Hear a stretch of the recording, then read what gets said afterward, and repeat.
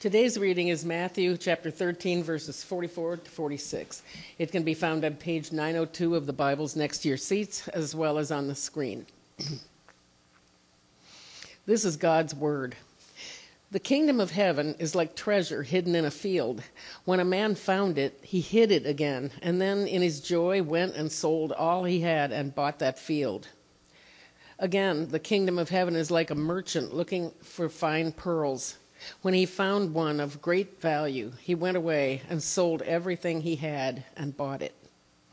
The word of the Lord. Thanks be to God.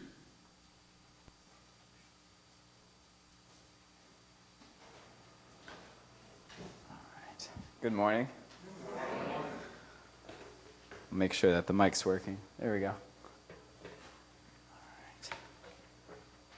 Please pray with me. Lord God, you have declared that your kingdom is among us. Open our eyes to see it, our ears to hear it, our hearts to hold it, and our hands to grasp it. This we pray in Jesus' name. Amen. Amen. All right.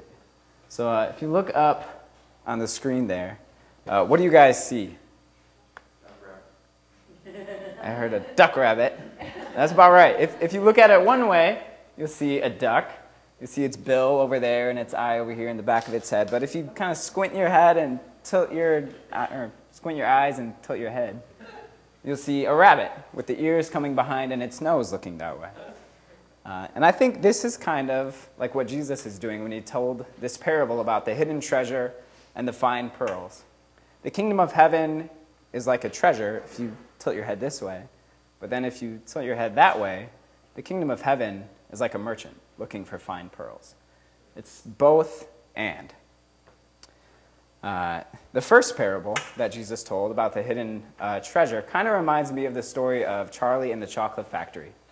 In Charlie and the Chocolate Factory, Willy Wonka hides 5 golden tickets in these Wonka bars, and whoever finds them, those 5 children get to come and have a special tour of his factory. Now, I want us to imagine that instead of Willy Wonka, the heir to the Hershey chocolate fortune decided to hide 1 golden ticket in a Hershey chocolate bar. And whoever found that ticket gets to be the new heir of the Hershey chocolate fortune, worth about $11 billion. And so let's say that one day you're walking along the candy aisle of your local corner grocery store, and out of the corner of your eye, you catch a glimpse of something glittering out of this box of chocolate. Yeah. You look a little bit closer, and you see that the corner has been torn off. And you know that this is the bar with the golden ticket in it. And your heart starts to race because you're like, oh my gosh, this is the one. And then you check your pockets and you realize that you don't have any money on you. You have your wallet, but this is one of those grocery stores that doesn't accept credit card. So you run home. You want to go back and get as much money as you can to come back as soon as you can. But as you're racing out to the parking lot, you realize, what if somebody else finds this bar while you're gone? So you run out there and you yell at the top of your lungs, "Car for sale! 2017 Ford Focus! Going for $1! And everybody's like, what?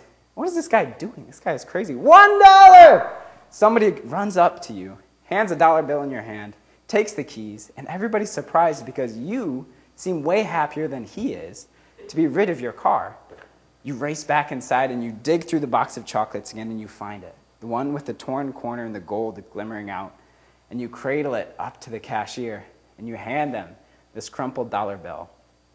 You unwrap the paper from around the chocolate as if it was Christmas morning, and you hold up your golden ticket, your new fortune. It doesn't matter that you have to sell your car for $1, because now that you have $11 billion, you can buy 1,000 cars. I think that's what the man in the first story must have felt like.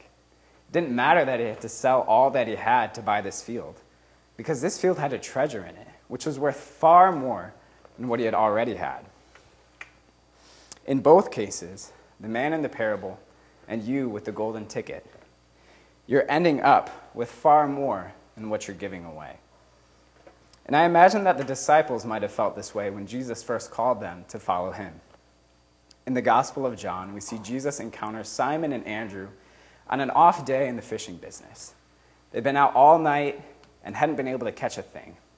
And then in the morning, when they're about to call it, Jesus is walking along the shore, and he calls out to them, and he says, "Hey, try throwing it out on the other side." And they're like, "Who's this guy think he is?" "Okay, fine, we'll give it a shot." So they haul up their nets, they toss it out on the other side of the boat, and within moments, their nets are full to bursting. They're so full of fish that, in fact, the boats are starting to sink. This is the haul of a lifetime, and they're amazed. How could this man do this? And as they're pulling their boats in and they're hauling in their huge load of fish, Simon falls to Jesus' feet, and he says, "Get away from me, Lord, for I am a sinful man." He is in the presence of divine authority. He's in the presence of somebody who has command over the fish of the seas, Simon's own way of life, and he knows that he is guilty. And his first response is shame.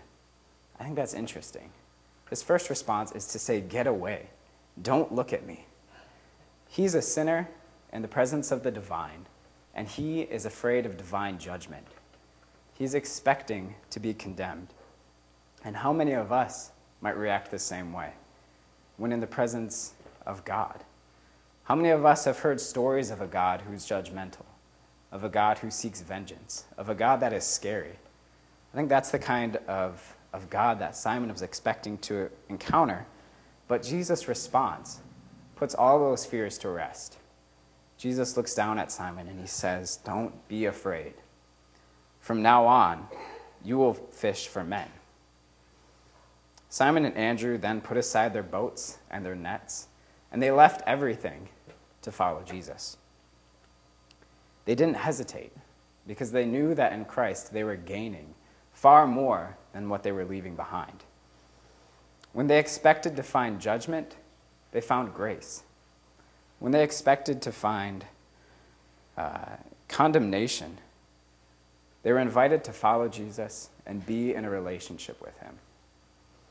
The man in the first parable didn't expect to find anything in this ordinary-looking field. But when he looked a little bit closer, he found a treasure beyond his wildest dreams.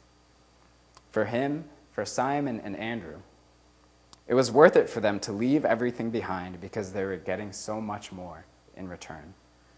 So now this week, go out and sell everything that you have, and let's meet up next Sunday, and we'll see how it went, and it'll be really cool.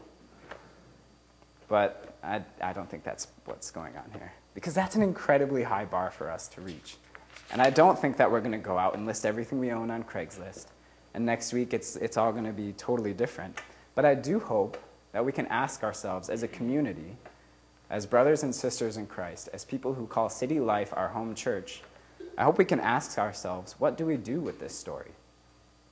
How can we open up our hands to let go of the lesser things that we cling on to? Things like our possessions, things like our status, things like the small distractions that numb us and give us small comforts. How can we let go of those things so that we can grab on to the treasures that God is offering us? The infinitely more valuable treasures that we find in the gospel. And so far we've looked at the first story, which shows us how the kingdom of heaven is like a duck.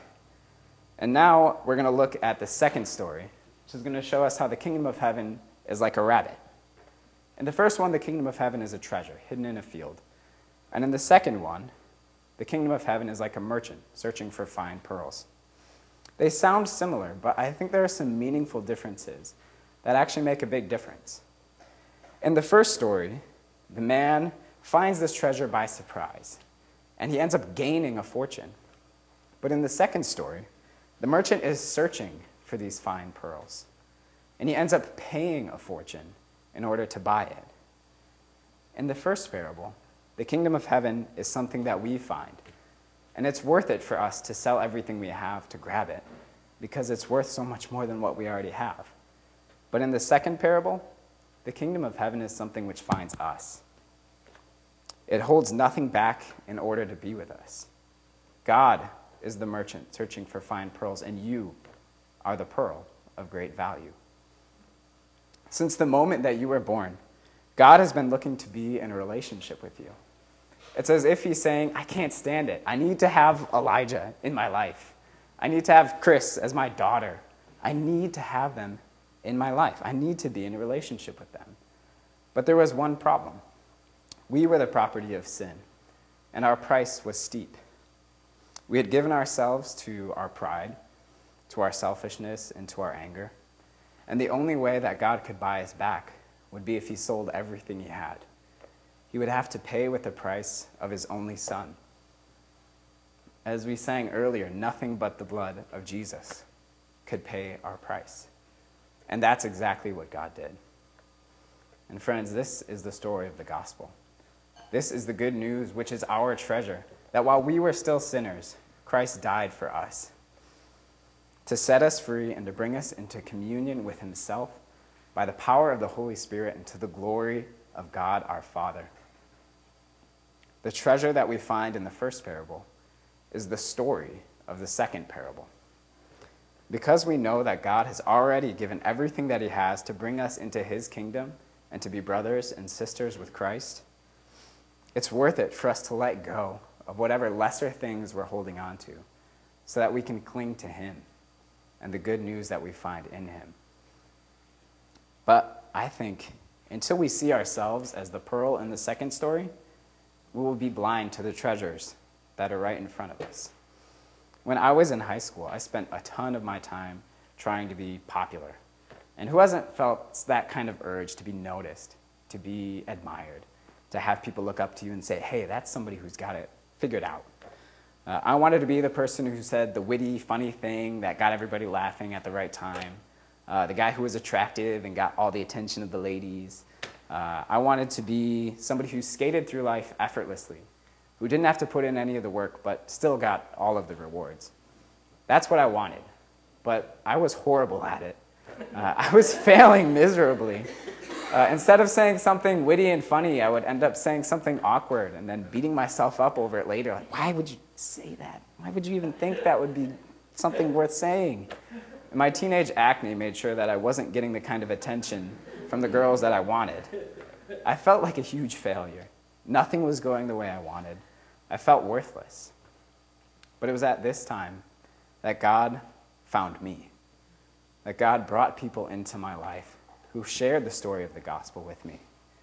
The same gospel that Pastor Mark preaches here every week. The gospel that tells me that I belong to Jesus because he paid the price and held nothing back to free me from my sins. I finally knew the truth that God desired me, that God was looking for me, that God wanted to be in a relationship with me, and that he had always been seeking me out from the very beginning. And as I began to see myself as the pearl in God's eye, I began to see a hidden treasure that was right in front of me in the form of my friend Matt.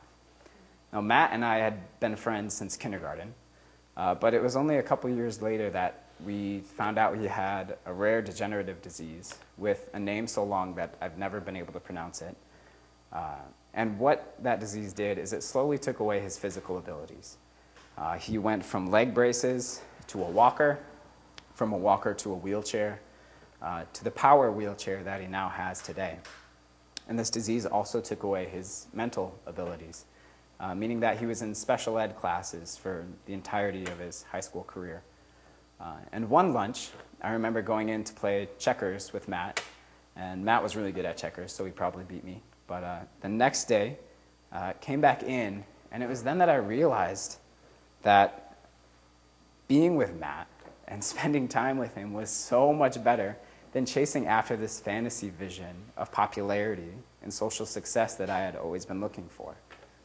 It was as if the kingdom of heaven was radiating from Matt, and I never had noticed it until I had taken my eyes off of this false reality that I was chasing. Throughout the Bible, we see God's presence in the forgotten people, in the oppressed, in the outsiders, in the crippled. This is where God draws near, and this is where heaven breaks through. We can see it in the stories of God with the people of Israel. We can see it in the stories of Ruth. We can see it in the story of Simon and Andrew, these reject fishermen. And I had found that treasure in Matt. It was incredibly worth it for me to give up this dream of being popular and being cool, to spend time with my friend, and to be in fellowship with the presence of God. I was giving up a little bit, but I was grabbing on to so much more. I ended up with far more than I was giving away. And my friends, I want you guys to know that until you see yourself as the pearl in God's eye, you're going to be missing out on a lot of treasures that are right in front of you. And so today, we're going to be giving out these little pearls during the offering. I invite you to take one, and I invite you to put it someplace where you'll see it regularly, maybe on your bathroom counter or the dashboard of your car, your desk at work. And every time that you see it, let it be a reminder that God is searching for you, like a merchant is searching for fine pearls. Let it be a reminder that God held nothing back to buy your freedom so that you could be in his family. Let's pray. God of heaven and earth, come find us. Let the love that you showed to us in Christ's sacrifice on the cross open our eyes to your kingdom, which is hidden in plain sight. Loosen our grip on lesser things, so that we might grab hold of the treasure that we find in you. Amen.